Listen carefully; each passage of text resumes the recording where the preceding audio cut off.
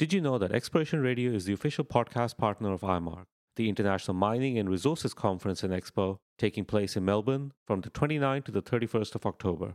IMARC is Australia's largest mining event and is attended by more than 7,000 people who are all leaders and key players in the global mining industry. These individuals attend IMARC to network, to experience the latest innovations in mining technology, and to discuss the current challenges and opportunities around mining and exploration. Both Steve and I will be attending IMARC, where we will be recording interviews with key players in the mining industry straight from the expo floor. Are you interested? Why not join us? Register with the code EXPRadio, that's EXPRADIO, at imarcmelbourne.com to claim a 10% discount on your registration fees. Hopefully we'll see you there. Welcome to another episode of Exploration Radio. I'm your host Ahmad. Almost everyone in our industry has an opinion on how big companies should do exploration. We criticize them for being too risk-averse, not moving quickly enough, and probably the most common complaint heard, they're not doing it like we used to in the past. Now, some of these are probably justified, but we also have to remember that we've not seen companies the size of BHP, Rio Tinto, or Vale in our industry before. So trying to compare how these modern large companies work to ones in the past is a fallacy. We're not really comparing apples here. Before we get too judgmental, we probably have to realize that exploration groups have to continuously figure out how they can fit effectively into the corporate structure of these multi-billion-dollar companies, and more importantly, how they can continue to provide value to the overall business. So maybe it's time we have an honest conversation on what works and what does not when it comes to running exploration groups in major mining companies. Our guest today is Steve McIntosh, who is the Group Executive for Growth and Innovation at Rio Tinto, and has been involved in managing exploration activities within Rio Tinto for a few decades now. He joined us live in person from his offices in Brisbane.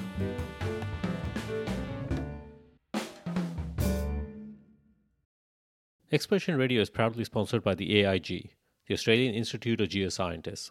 This sponsorship allows us to continue producing the content for AIG members and our wider listeners in Australia and globally. And remember, if you're an AIG member, then you get to claim continued professional development or CPD hours for listening to this episode. Now let's get on with the show. Welcome to Exploration Radio, Steve. It's taken us a while for you and I to be in the same room, but we're finally here. So welcome on the show. Thank you very much, Ahmad. It is great, as you say, to finally get here. I should also say that you were one of the first people to actually write to us and encourage us to keep going with the podcast. We appreciated it, but we also hold you accountable for the fact that it's become bigger and bigger and it's created more work for us. So thanks a lot for that. Excellent. Well, I'm happy to be held to account on that one. I think you and Steve have done a fantastic job and, I think have told some great stories, connected with some wonderful people, dug into some really interesting subjects that clearly are front of mind for a lot of people. So well done. And hopefully this interview lives up to that standard that we've set. So no pressure, Steve. It's all on you. So I wanted to get into why we wanted to have a chat to you. The theme around this episode really is how has mining and exploration as a business changed? Great. We'll look forward to trying to shed some insights or share some insights, I should say, on that. So let's start off with a little bit about your background. You've been involved in CRA Rio Tinto for a number of years. We won't say exactly how many. I think you originally started in CRA or in Rio Tinto? Actually, I didn't. I actually joined Kennecott as it was. Ah, okay. So, by way of background, I'm a Kiwi, did my undergraduate degree in geology. Don't worry, we won't hold the fact that you're a Kiwi against you on this one. So that's okay. I noticed your partner in crime is one. So that's right, yeah. But so I did my undergraduate degree in Auckland in geology and did my master's degree in physics and geology. And really was meant to go and join the oil and gas industry. But in the early 80s, we obviously had the gold price spiked. Gold exploration started in New Zealand. So while I was finishing my bachelor's degree, starting my master's degree, I got dragged off to do VAC work. And gold was it, caught the bug, and therefore never entered oil and gas. You came to the dark side then, or the bright side, whichever way you want to look at it. Correct. And so while I was working in New Zealand for a joint venture between a New Zealand and an Australian junior, the Aussie junior had a whole bunch of these ex-Kennecott people that had worked in Papua New Guinea. Mm-hmm. So they said I needed to go and talk to the current Kennecott management about a job So, expressed an interest, got offered a ticket to fly across to Sydney for an interview. You're certainly not going to turn something like that down. And basically the rest is history. So in 1987, started with Kennecott working in Papua New Guinea. Okay. Spent a little bit over 6 years in PNG, originally going to what's called the Tabar Group, which today has the Simberi gold mine. Okay. And then worked at Lahire. That was after the CRA Rio Tinto No, long before. So interestingly, the Kennecott, because it had these projects in PNG, Lahire, Simberi, sort of our deemed competition was CRA. So we would meet the CRA exploration team, typically, industry meeting, but they were sort of the arch enemy, if you like, the competition, the benchmark against which we were measuring ourselves. And so, it was an interesting relationship. It's like all good things, nice bit of competitive tension. So I joined in 87. Kennecott was a subsidiary of British Petroleum's Minerals Division at the time. So there's a little bit of complicated history here. 1989, RTZ purchased BP Minerals. And in doing so, acquired the Kennecott mine in Utah, plus a bunch of assets in the Americas and Lahire and Simberi and PNG. So 89, we become a part of RTZ, but really we continued to explore as competitors until 92. Okay.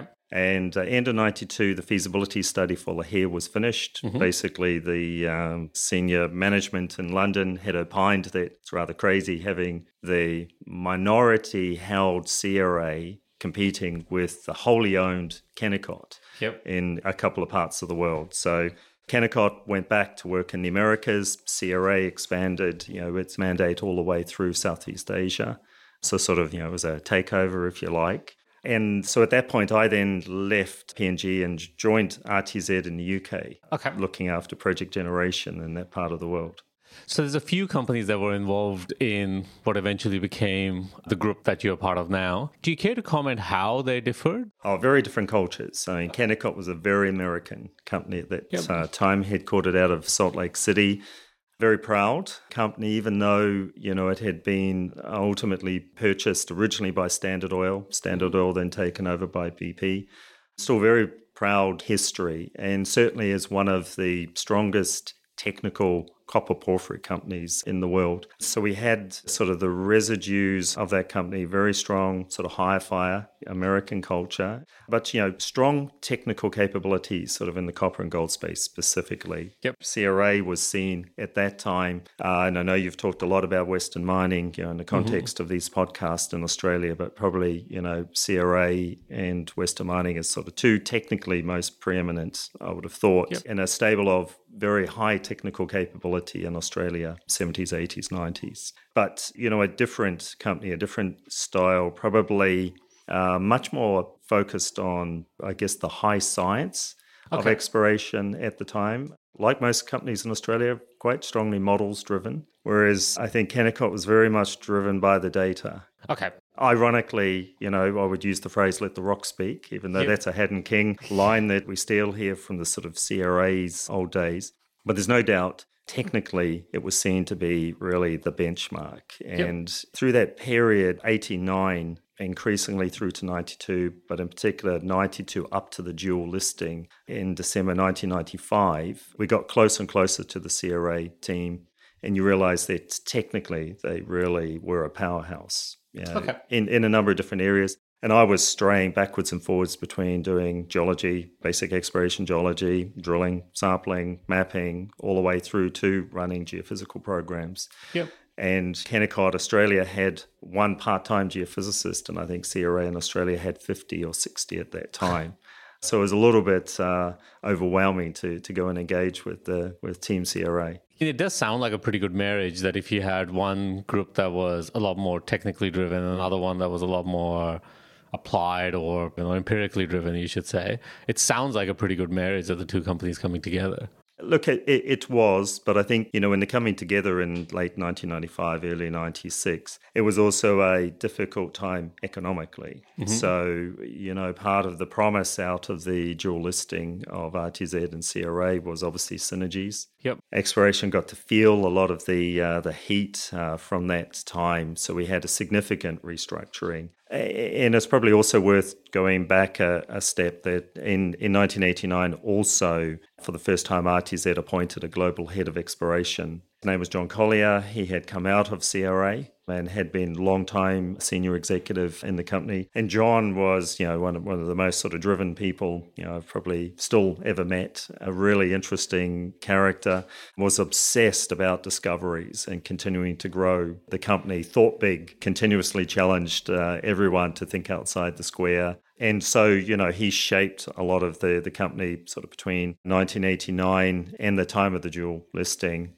We then had another former CRA senior executive, David Klingner, who became the next head of exploration. And I'm guessing David did that about 96, 97, probably in late 96, I think, from memory. And he was the head of exploration until late 2004. Okay. So David oversaw the global restructuring of the exploration group to create the RTX, as we call it, the Rio Tinto exploration of today. He's the one that essentially created the strategy that we use today. Okay. A few tweaks, obviously, as time shifts and technologies and other things shift, but it's a very profound document and set of thinking at that time.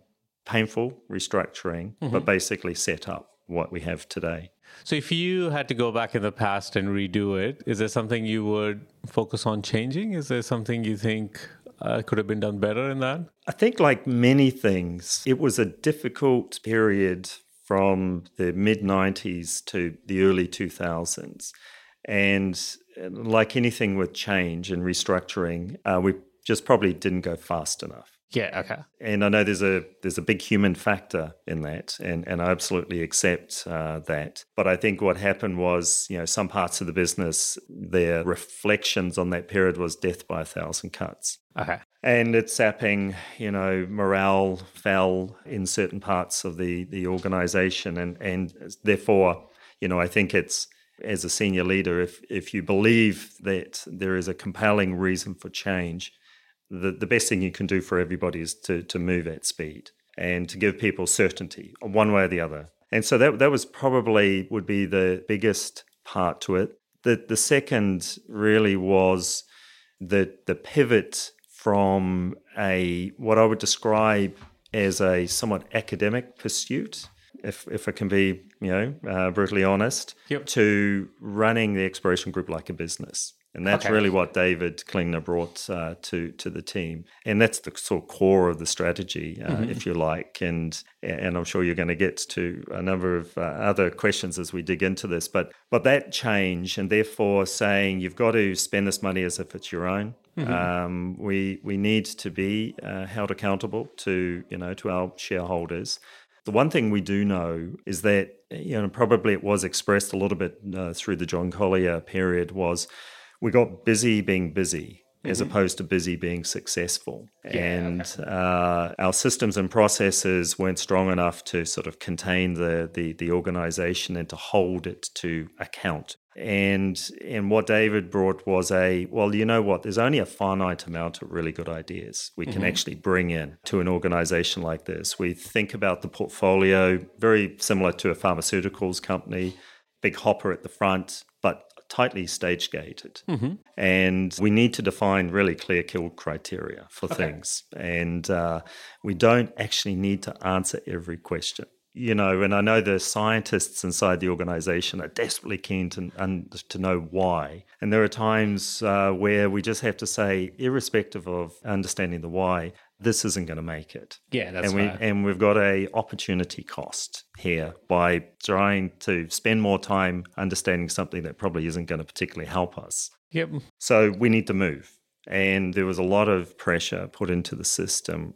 Make a decision quickly. So we, for a period of time, used a rather unfortunate phrase of being mad scientists. And the acronym was minimum appropriate data. Okay. So what was the minimum amount of information we needed to collect to understand, do we have something of interest to the company or not of interest to the individuals. Yeah, that's right. Which is a trap that, we are largely technical people. So I think knowing the why or the how, I think becomes really important. But that's maybe not what the business wants really out of that. And it's not that we forego trying to answer those questions in the background, but what we'll often do is actually have that question go off and be posed with somebody else. Mm-hmm. So put that back into academic institutions. Go and ask others to opine about these things. But our job is to find the metals and minerals to sustain our company and support the growth of our organization. And the other one was how we engaged strategically through a business language with the organization as a whole. And I think one of the risks for the explorers is, we communicate with ourselves in a certain language, very technically, but we often use exactly the same language when we go and talk to the business.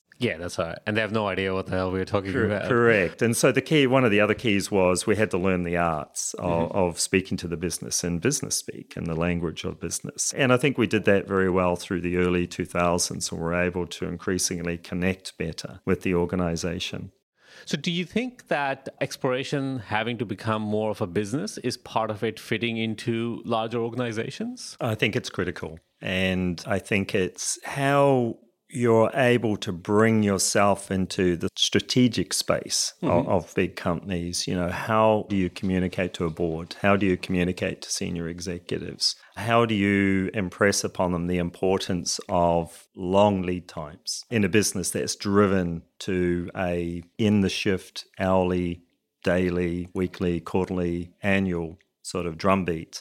And I think it's very easy in companies to get caught up in the now, in the short term. And therefore, you need to have a really clear narrative about how you can bring everybody back to that sort of medium and long-term strategic thinking and think through the cycle. And, we're not always successful in it, but I think we've positioned our company very well to be able to have those really strategic conversations. Because there is a very strong dichotomy in that large part of mining is about optimization in almost like a linear way, whereas exploration is optimizing in a somewhat random or very exponential way, which if you're a mining company, it's not a clear fit in how exploration would fit into that kind of linear optimization method of working. Look, and I would agree. And I think, at times we've struggled. But, again, what I would say is today, I think we're very well positioned. We have a board that is truly thinking about that long term. We've got a company that's sort of very well positioned today, knows where it is, knows where it wants to go, understands the levers that it has to pull to be successful through the cycle. And I think, and is pretty clear about what all parts Rio Tinto needs to play to help in that journey, including exploration. So what we would say is, the teams are probably feeling, the exploration team that is probably feeling the love more than it has in quite some time. And that in itself puts pressure into the system, but that's no bad thing. No, that's right. Is part of your role the challenge that you have to manage up to the board so they have the right expectations about what you're doing? Or do you think the challenge is also the fact that you have to take the board's vision down to your team as well? So clearly both. And yes, I do spend time engaging with the board on issues related to exploration. But, my portfolio also includes resource custodianship as well. So similar to John Van's conversation with you, having those two teams actually within your sort of span of accountability is actually really important because you get to think about from the ore body out. So we think obviously a lot about greenfields, brownfields. I also, like others, don't get overly caught up in the definitions as long as the work is being done. And our greenfield exploration teams do support in the brownfields of our existing operations. And so I describe that as that work as the outside-in view, as opposed to the inside a reserve or resource model and a block model attempting to go out. Mm-hmm. And you need both views because they are different. And again, I think John Van, and certainly with his expertise historically, as a consultant, understands that world extraordinarily well. And I would agree with comments that he made in the podcast that you did with John. Mm-hmm. The explorers in that sort of truly greenfields environment need to feel that they have sufficient resources to be successful, but also, and again, critically, I think, need to understand that failing fast is critical in exploration, and we actually need to celebrate it. Do you think we do, though? I think we do inside the exploration group in Rio Tinto these days, and I think we have done increasingly for the last couple of decades. Okay. Again, going back to that David Klingner period, because actually, as I said earlier, the opportunity cost of sort of sitting on something that actually ultimately is never going to make it is just so great, because that means you're not at the next one, which could be that big project, the eureka moment. That's right, yeah. And I think in exploration, our biggest enemy really is time in a lot of ways. You need to be able to maximize what you can get out at a certain time, not just in the market, but the company cycle, all of these things. Like you said, if you're not optimizing to what the best opportunities you have, then you're going to pay the price at some point. Look, absolutely. And I think an important aspect of that trust that we have from our board and senior executives is the fact that we've had a very consistent set of funding now for close to 2 decades. GFC aside, a little bit of an aberration there, but in reality, a very strong support. And so today we will spend in the greenfields environment, a little bit north of $200 million US a year. It's a lot of money, and we understand it's a lot of money. But that point about running exploration as if it's a business, when we go back and think about the period sort of 2007 through to 2018, the exploration group spent around about $1.8 billion US through that period and returned about $1.8 billion in divestment income to the group through that period. So again, one of the nice things to be able to do and go and say to a board is, and so therefore the things that the exploration group has generated and handed over to the group are in essence free. That exploration has washed its face through the cycle. Now, we also understand that we went through a super cycle. We sold some things for some pretty impressive prices. Yep. But, I don't think the cycle is dead at all. And I think when we look at supply and demand and discovery rates and things, we know that there will be an incentive coming to find more. It is inevitable. It has to come back. Correct. It has to come back. And so again, the confidence that the team has that the money will keep coming as long as they keep generating a solid suite of options, is a good thing. So they don't need to think about that. What they need to think about is how they get that pipeline full of high quality options and how they keep moving those options through the pipeline. Yep. And so that's, that really is the focus of the team, how they think about technology, how we think about partnering, how we think about the countries that we are exploring in, how we, therefore sovereign risk, how we think about the commodities of today, but also the commodities of the future. So actually, I'd say that the team has a really privileged position. Yep.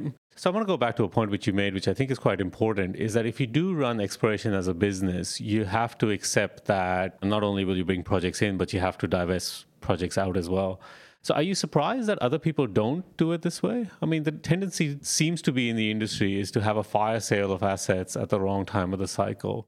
In exploration, would it make more sense to run it as a business in that sense, where you maximize whatever opportunity you have? Well, look, I really can't talk for others, Ahmed, but this has worked well for us in that healthy tension that we have the right commercial capability to do the divestments embedded in our exploration teams. So often what happens in many companies is that those commercial teams are somewhere else.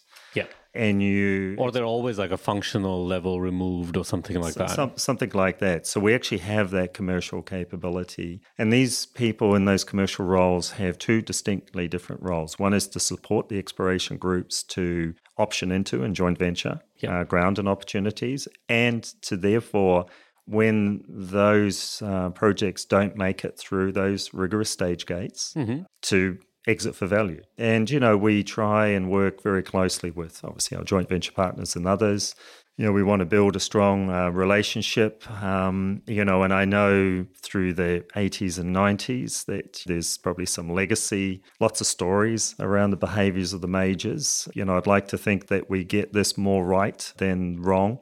And, one of the things I did before coming in here, sort of tot up, many of the historic discoveries over the last 30 odd years. And when you go through the list, over 50% of the things that we found didn't quite make it for Rio. And we ended up divesting in lots of different ways. And a couple of those things made companies, were company makers, selling Sipon in Laos to, basically created the Oxiana that was. Right. And we made a gold discovery in Turkey in the late 90s called Chopla, which made the Elisa gold of today and, the Anatolia province. Going back to Simberi, when it was on in the sort of mid to late 80s, mined by St. Barbara Gold today, Lahire, obviously by Newcrest today. And you can go through the list and actually see our company's contribution also to the greater industry has actually been high.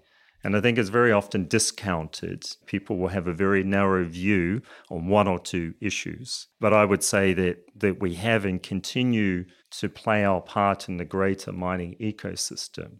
That totally makes sense to me because the size of company you guys are and the opportunities that you have to see. I think 50% is actually a pretty good rate. I would have thought it would be less, but it intuitively makes sense that a lot of opportunities wouldn't fit your economic gate. But that doesn't mean that they're bad opportunities. They are the right opportunity for someone else. Look, absolutely. And so we understand, I think, that scaling of the opportunity very well. I know one of the things that you talk about a lot on these podcasts is risk. And I think, John Hronsky was very passionate on the subject in the podcast that you did with him.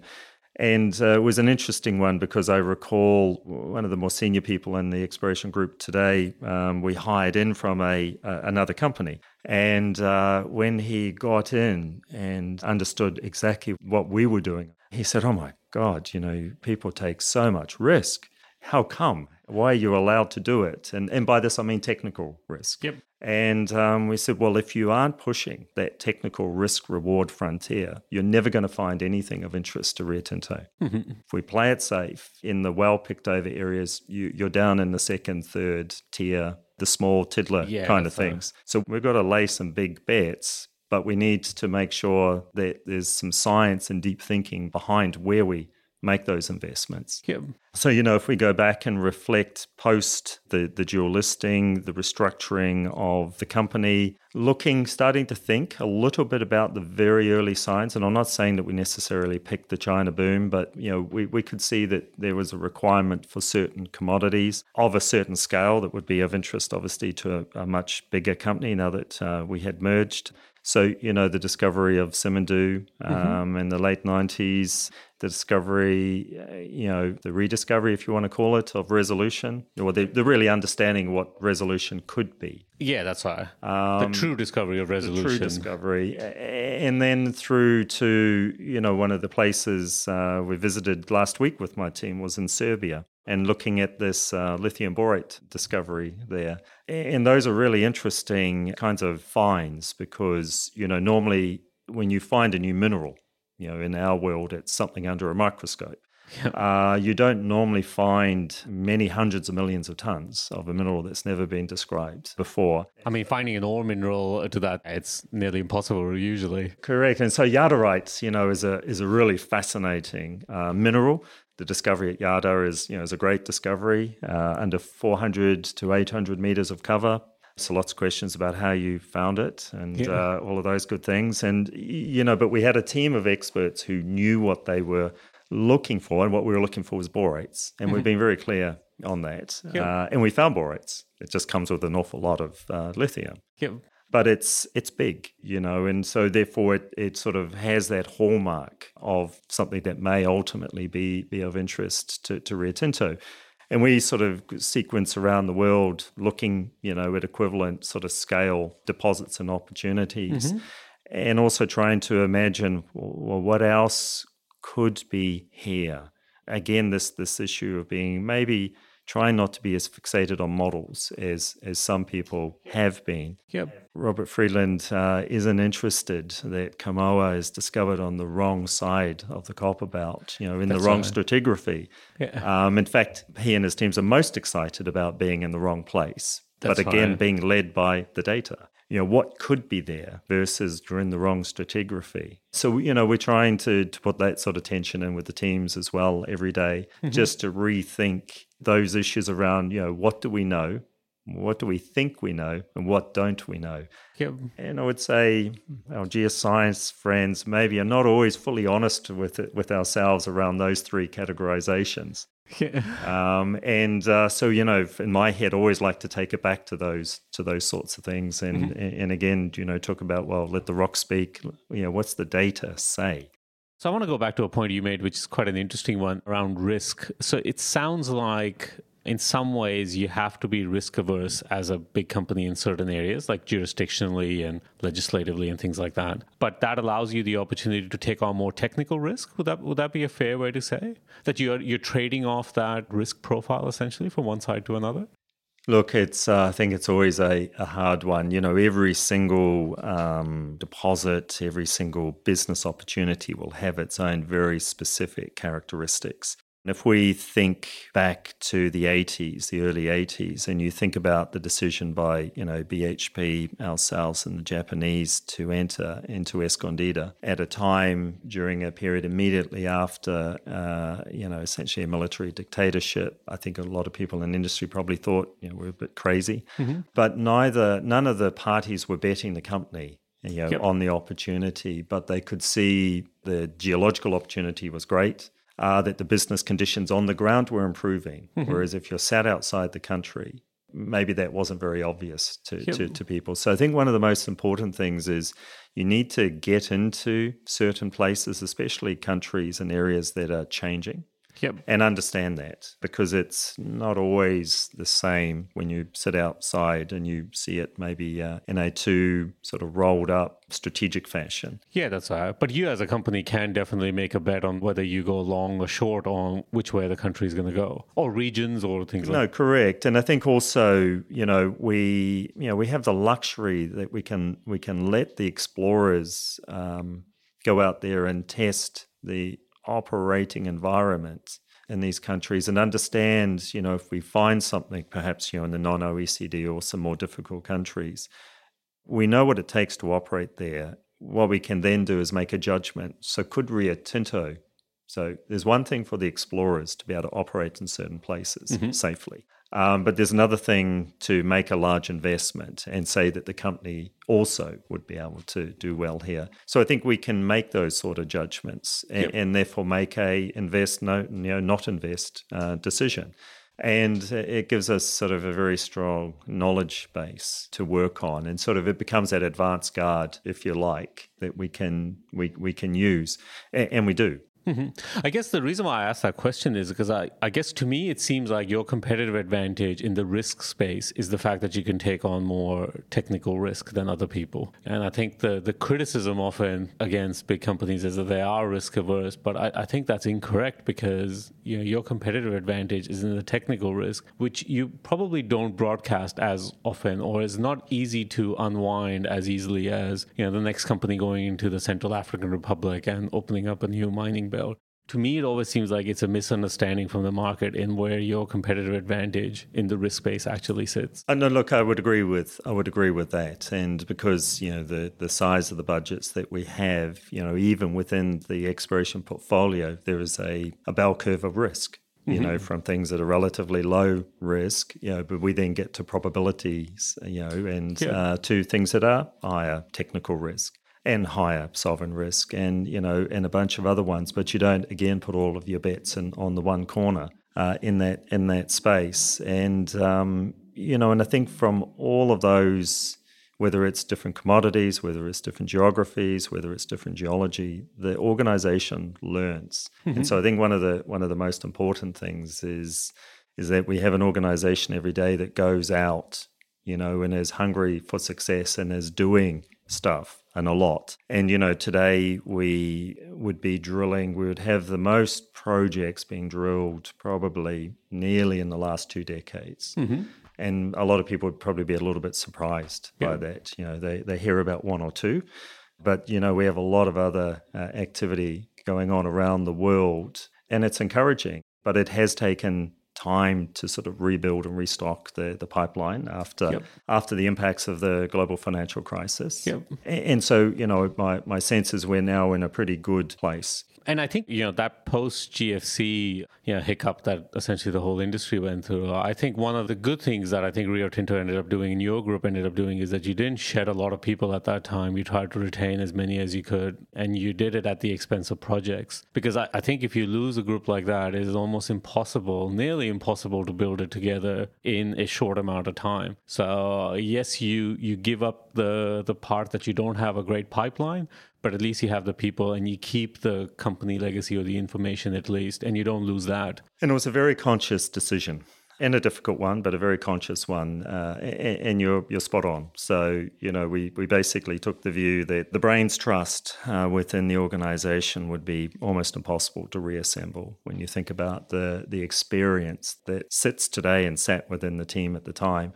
So what we did do, as you say, was basically let go opportunities in the pipeline. And we also let go a large part of our execution team. And that definitely showed, so when the sort of world of exploration kicked back up 2011 and 12, and we got busy again, our safety performance was poor because we'd actually lost the people that know how to go and run projects.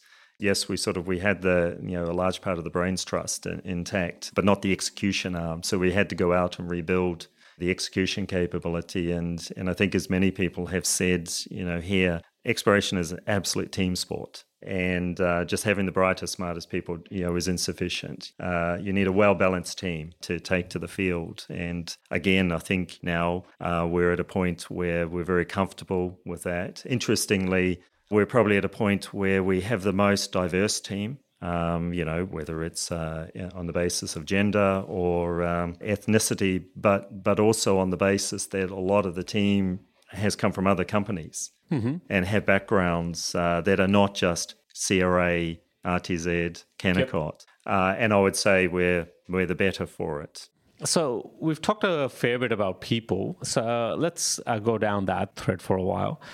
Exploration by nature are quite a lot of things in the innovation space, which also somewhat sits under your corporate mandate. How difficult is it to manage a more creative side of things in an organization that effectively runs on some level of systems or some level of process? The interesting thing I find is something like the startup team that you're developing. Is that a acknowledgement that there has to be a somewhat of a different model to allow those type of creative endeavors or innovative endeavors to occur in a large organization? Yeah, so look, that's a great question. I think now let me come to maybe the ventures part of that first. So we established Rio Tinto Ventures, so when John Sebastian became CEO in 2016, and the aim of that team was to very specifically look at the minerals and metals of the future, to be a more nimble commercial team. And it was around the concept of building a portfolio of businesses that actually individually may be deemed subscale, but collectively would have the attributes of, let's say, one of the product groups that we have today. Therefore, they need to be in growing industrial sectors, the potential to be high-margin businesses, long-lived, obviously preferable for a company like ours. And so that sort of takes you to sort of battery technology, lithium, obviously. So the, Jadar, the deposit in Serbia, actually reports through the managing director of that ventures group. Which is great because it gives us a owner inside the business that's very passionate about trying to grow that. And so that team very clearly mandated to go and just scale the world for those sorts of businesses. And, the exploration group works closely with them to help both provide insights and new concepts and identify opportunities that are with third parties, and then also to help vet materials. So is the ventures team allowed to run slightly differently than, say, the rest of the organization? So, at the current time, in terms of agile, nimble all of those attributes. Should you find something and then bring it into Rio, you're clearly coming inside the perimeter of the company, and those things are going to have to obviously align to all of the high-level corporate requirements around the way we work and values and behaviors and all of those things.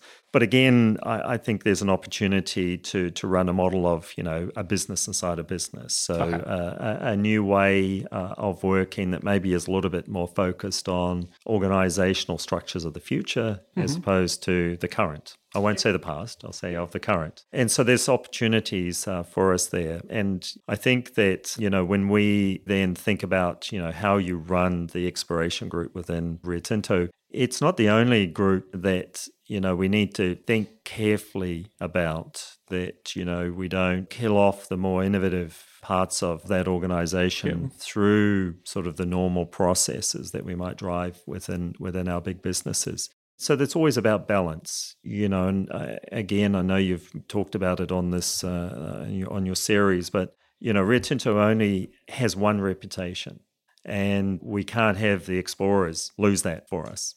So, we need to be very clear around the red lines for that group. But beyond that, you talked about technical risk, all of those things. So this is your part of the business. You don't need to conform to other operating practices, in your perimeter. And therefore, what are the metrics that we will use to drive, best performance for you are absolutely not going to be the metrics that work for a big product group or an operating business unit. Is that recognition of the fact that, your organization maturing and how it can handle having an exploration team or a ventures team or, these kind of somewhat disparate business processes, which may not fit perfectly in the main frame, they are slightly outside. So is that a recognition of the fact that you as an organization have to mature to find other ways of allowing these groups to work? Yeah, it's an interesting one, because what we would probably say is that actually the rest of the organization in certain areas is moving more towards the exploration model. So if we think about, the profound challenges and opportunities in digitization of our industry and of digital disruption, and if we use, the construct of today would be what is working well in many industries is the formation of these agile teams. Where people get a lot of things wrong around agile is agile doesn't mean making it up. It actually agile runs a very tight processes, but you have this whole concept of failing fast or deliver quick. And minimum viable products and scale fast. And that's like the lean startup model, really. It's correct. It's very driven to that. And that really are many of the attributes that the exploration group already has. So actually, we've probably been running agile for nearly 2 decades and just didn't know what to call it. And so it's an interesting one where we're now needing to shift large parts of our organization to that more agile mindset and change the culture and behaviors in the business, break down the barriers that exist between the siloed technical and functional teams across large companies like ours. And so we're working hard on those areas. And it's interesting because my accountability looking after Rio Tinto's growth and innovation organization is we talk about 5 buckets that I'm in essence accountable for. So we say find, study, build, optimize, close.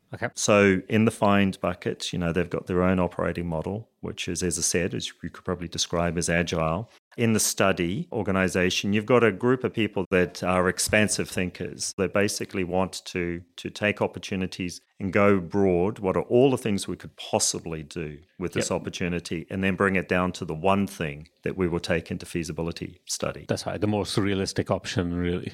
The build group, this is execution par excellence. This group takes, the outputs of the feasibility study and they deliver. And whilst there's some really extraordinarily creative things that they do in that, it's a more an army-like kind of process, and very driven, very procedural, which is necessary. which they have to be, which they have to be to deliver projects, on time, on budget. So it's interesting because we get the luxury, therefore, to think about what is core and common to all of these various teams. The optimized team has our normal technical support types of group. It has our data analytics team. It has all of our IT globally. It has our centers of excellence for surface mining, underground, and processing. So it's a really large and a serious technical capability inside those teams. But again, they have a whole range of different mandates, from being subject matter experts that support,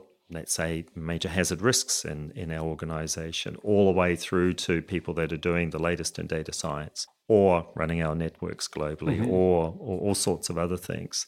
And then obviously now, with a closure organization. And I think what that brings, if we go all the way back to find and study and build, we now absolutely need to be thinking also ultimately about close. So how do we do that much more successfully than we have in the past? And again, what we do therefore is you move from teams that are working on productivity stuff in the data analytics space who are in the moment, helping to optimize that plant, or in the IT group, which is a 24/7 follow the sun organization, their network has to be up all the time, through to a team thinking at the start about studying a project and thinking in 40 years' time about ultimately closing it. So you're scaling from, in the moment, in the sort of the minute, the hour, the day, all the way through to something that happens in decades' times when we ultimately bring something to a close. And I think it is actually one of the privileges in the organization to be able to span that and move backwards and forwards through it. And actually, I think for the first time, we have a much more cogent view, start to finish. Okay. Whereas before, you think it would have been somewhat siloed in the way that it was done? And I think inevitably, most mining houses ran federated models for most of their history, as we did. We really only started experimenting with, that sort of corporate functions and globalizing parts of our business in the early mid-2000s. Yes, we're now going through operating model changes to try to bring that networked model matrix organization to life. And, it's challenging taking organizations that were very driven through the line and trying to sort of break open in certain areas and have conversations that sort of cross, especially technical functional areas. And I don't have an answer for you on what good looks like. We're right there. We're in the midst of that change. But already we're bringing people together that historically never talked and communicated. And suddenly we're having these profound conversations.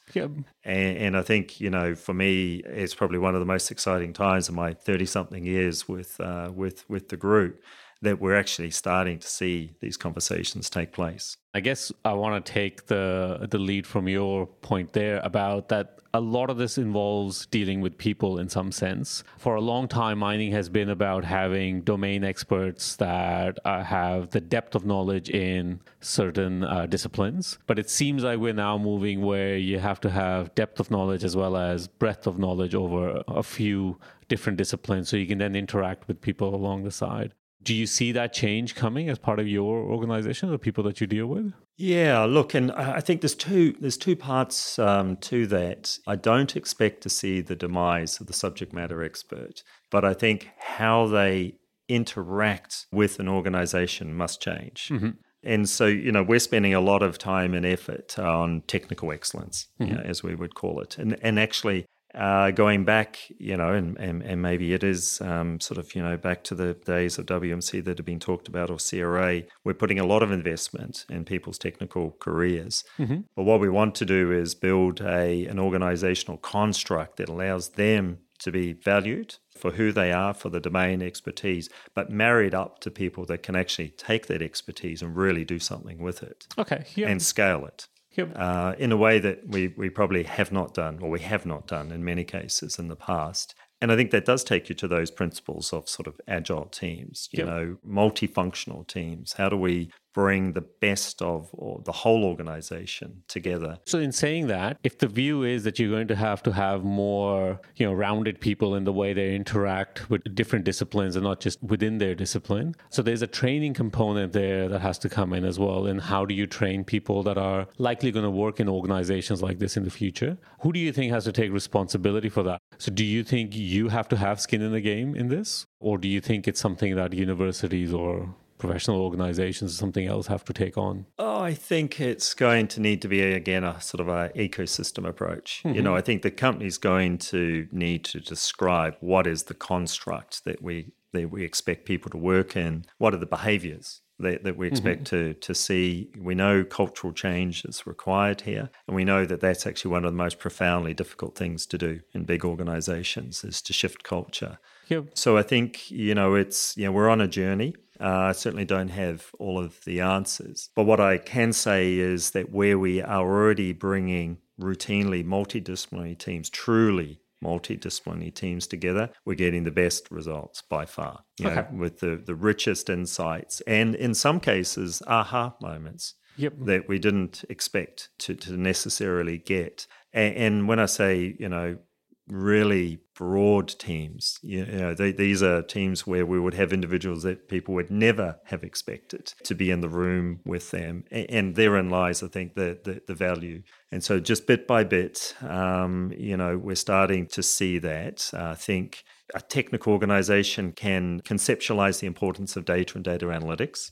So I think that one's an easy one. But perhaps some of the softer issues traditionally are the ones where actually we're getting some of the more profound thinking coming through. Yeah, and I think innovation is often thought of as technology, but you could be innovative in how you retain people, you train people, how you allow people to interact in an organization. There are ways that you could innovate as well. It doesn't necessarily have to be, we're just going to take the coolest piece of technology that we have and try to use it. And look, I think that's absolutely right, Ahmad. It actually is probably least about technology, if we're really, really true. And it's about, the big sort of profound changes to, operating models, the way that we work, the way that we frame the problem. Throwing tech at things is okay, but what is the business problem you're trying to solve? Yep. And I think one of the most important things is what is the question we're truly trying to answer? Yep. And making sure we've really defined the problem statement as well as we can before we go to market for the solution. I guess one of the things that often comes up is that when you work in big organizations, there is this asymmetry in the risk you're allowed to take and the reward that you get for it. Do you think that somewhat has to change, where if you allow people to be a little bit more, walk off the beaten path and try different things? Is there have to be a recognition that you have to change that risk-reward thing as well? Absolutely. And, I think we understand that we need to move this. And again, we've sort of used the construct of sort of agile processes and the concept of fail fast.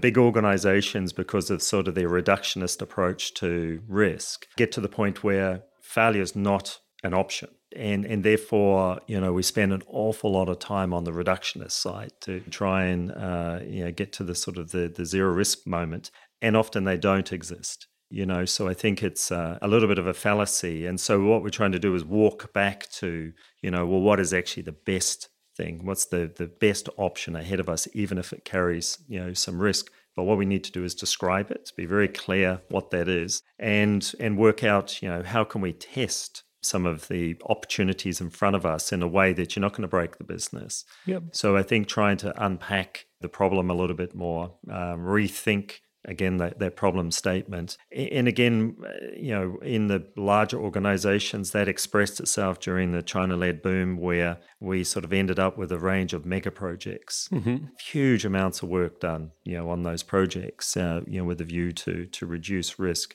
But the issue is because you went big, you actually were compounding risk. And so I think, again, what we're now thinking about is right-sizing, all of the future business opportunities so that actually in getting its size and scale right up front, you may forego some value But that value may have been illusory because it actually came with even more risk because of the scale at which you were trying to deploy. That's right. So bring it back to things that are right-sized. You then put, the right incentives in to try and deliver that, as efficiently as you possibly can. And no matter what it is, whether it's a new project or whether it's, an IT project or others. And I think, trying to rethink that. But again, we've got a lot of artifacts, in our business that sort of push us back towards that risk reductionist piece. And so, we need to continue to work to make sure we get the balance right. We're not going to just suddenly switch all of those processes off and go free for all. And neither should you, because I think the fallacies in this space is that people go, well, we need to change, so we're going to change tomorrow. And I don't think that quite works. You can't just throw everything else that you've been doing in the past or the present out and go, well, now tomorrow we're going to do something completely different. You can't sync the company that way. There has to be this kind of tension between what do you do new and how long do you maintain the current and the old? And then there's always that tension, I think. And I think also one of the opportunities that sits in front of us is new projects. So, new discoveries. So as you go through the evaluation stages of a new discovery, you have an opportunity to do something a little bit different to address some of those issues. So how can we go a little bit faster, but make sure that in going faster, we're not actually setting ourselves up for a fail by missing certain things. And, in that, giving people permission to take on, more risk without necessarily all of the checks and balances that we would normally have. And I say that always with the caveats that, safety and behaviors and those sorts of things, we don't leave those at the door. They're non-negotiables. Yeah. I think that's a very valid point. I mean, I think the point you've made, which I quite like, is that it's not so much the end product that you want to get to. You have to have some level of being okay to iterate along the process and know what works, what doesn't, and then see how you go.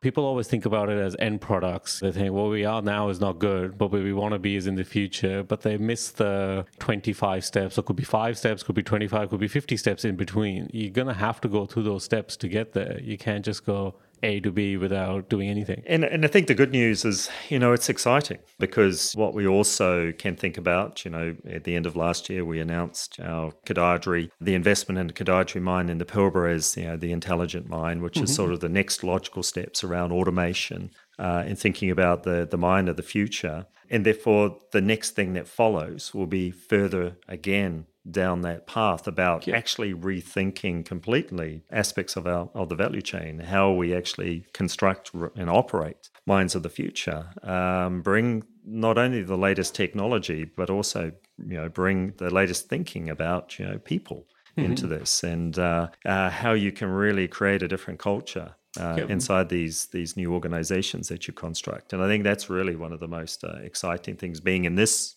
group.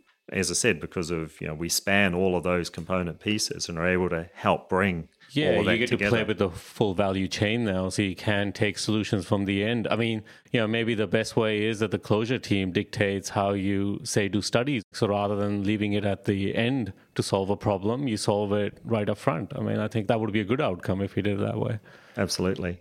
So we end our interview with 2 questions. So the first one is, what is something that you think needs to die in mining? It could be an idea, a concept, a behavior, anything that you think we need to jettison out of the industry. So look, I think I'd probably go for the behavior piece. And for too long in my career, we saw, the really siloed thinking in these businesses. And, I think we've lost so much in that as an industry. So I think, again, as I said, when we now look at these multidisciplinary teams and everyone is in the room, they have a role to play. And so we have, the full respect of all of the technical and functional disciplines in those rooms. What we get out of it is so much better than what we get individually. And so I think one of the behaviors of this organization is, of this industry, I should say, is really to embrace that networked model, to bring everyone on this journey and get all of the voices, in particular the quiet voices, in the room and make sure we hear from them, not just the alpha males, as it was historically, unfortunately. And I think if we can turn that, because what that then means is ultimately we become an industry that will engage and attract, a broad and diverse base of people to join us, which will ultimately help in if you like, the industry's survival. Because we need to have a different face to the public, to our stakeholders, than we do today. Yeah, and I think as an industry, it would be a healthy sign if we accepted that maybe a lot of metallurgical problems that we're currently having could be solved by someone that's not a metallurgist. And, maybe they might have solutions. It could be a data scientist. It could be anyone in that space that could do it. And I think it would be a really healthy sign if we get to a point as an industry where we look for the right solution, not necessarily for the person that has the job title that will be able to solve that problem. And look, absolutely. And so, for me, I describe it as, work the matrix as opposed to kill the matrix. And let's really reframe how we do this and really make sure that, it's not just lip service, that we really want to be in an inclusive and diverse, industry as we move forward. So conversely, and last question, what is something that you think we should maintain in mining at all costs? Again, can be an idea, a behavior, a concept, anything. Well, for me, I think that's always been a really simple one, and I think it's a sense of adventure and pioneering. Mm-hmm. I think we spend a lot of time actually talking ourselves down as an industry, notwithstanding what I just said. And yet when we look at some of the things that this industry does and the places that it does it, because we always have to take people and technology to where Mother Nature has hosted the minerals and metals, in that there is just some amazing things that we do as an industry. And we are absolute pioneers. We have been for centuries. Mm-hmm. We need to continue to, to supply the minerals and metals that are essential to human progress. And it's a fantastic industry. There's no time in my 32 years with this group that I've regretted being in this industry. And I think we really want to get people to buy back into that and really become advocates for what we do. And we know we've got some profound issues ahead of us, whether it's around energy efficiency or climate change or environmental issues. We can solve these. We've been solving these sorts of issues, and we can solve them into the future and be a part of the solution, not a part of the problem. So I think just that, really making sure that people grasp the mantle and really do promote our industry, I think is a really key one. I think that's a pretty good spot to end on. Thanks a lot for joining us, Steve. This is great. Ahmad, it's been my pleasure. Exploration Radio is brought to you by Steve and Ahmad. This episode was produced and edited by Ahmad. If you want to find out more about this podcast, check us out on explorationradio.com or follow us on LinkedIn, Facebook, or Twitter. And we're even on Instagram. And if you like this podcast and want to help out, well, there's two things you can do for us. Give us a review on iTunes, Stitcher Radio, or wherever you get your podcasts from. And consider supporting us in producing more of this content. You can find the details on how to do that on our website at explorationradio.com/support. Until next time, let's keep exploring.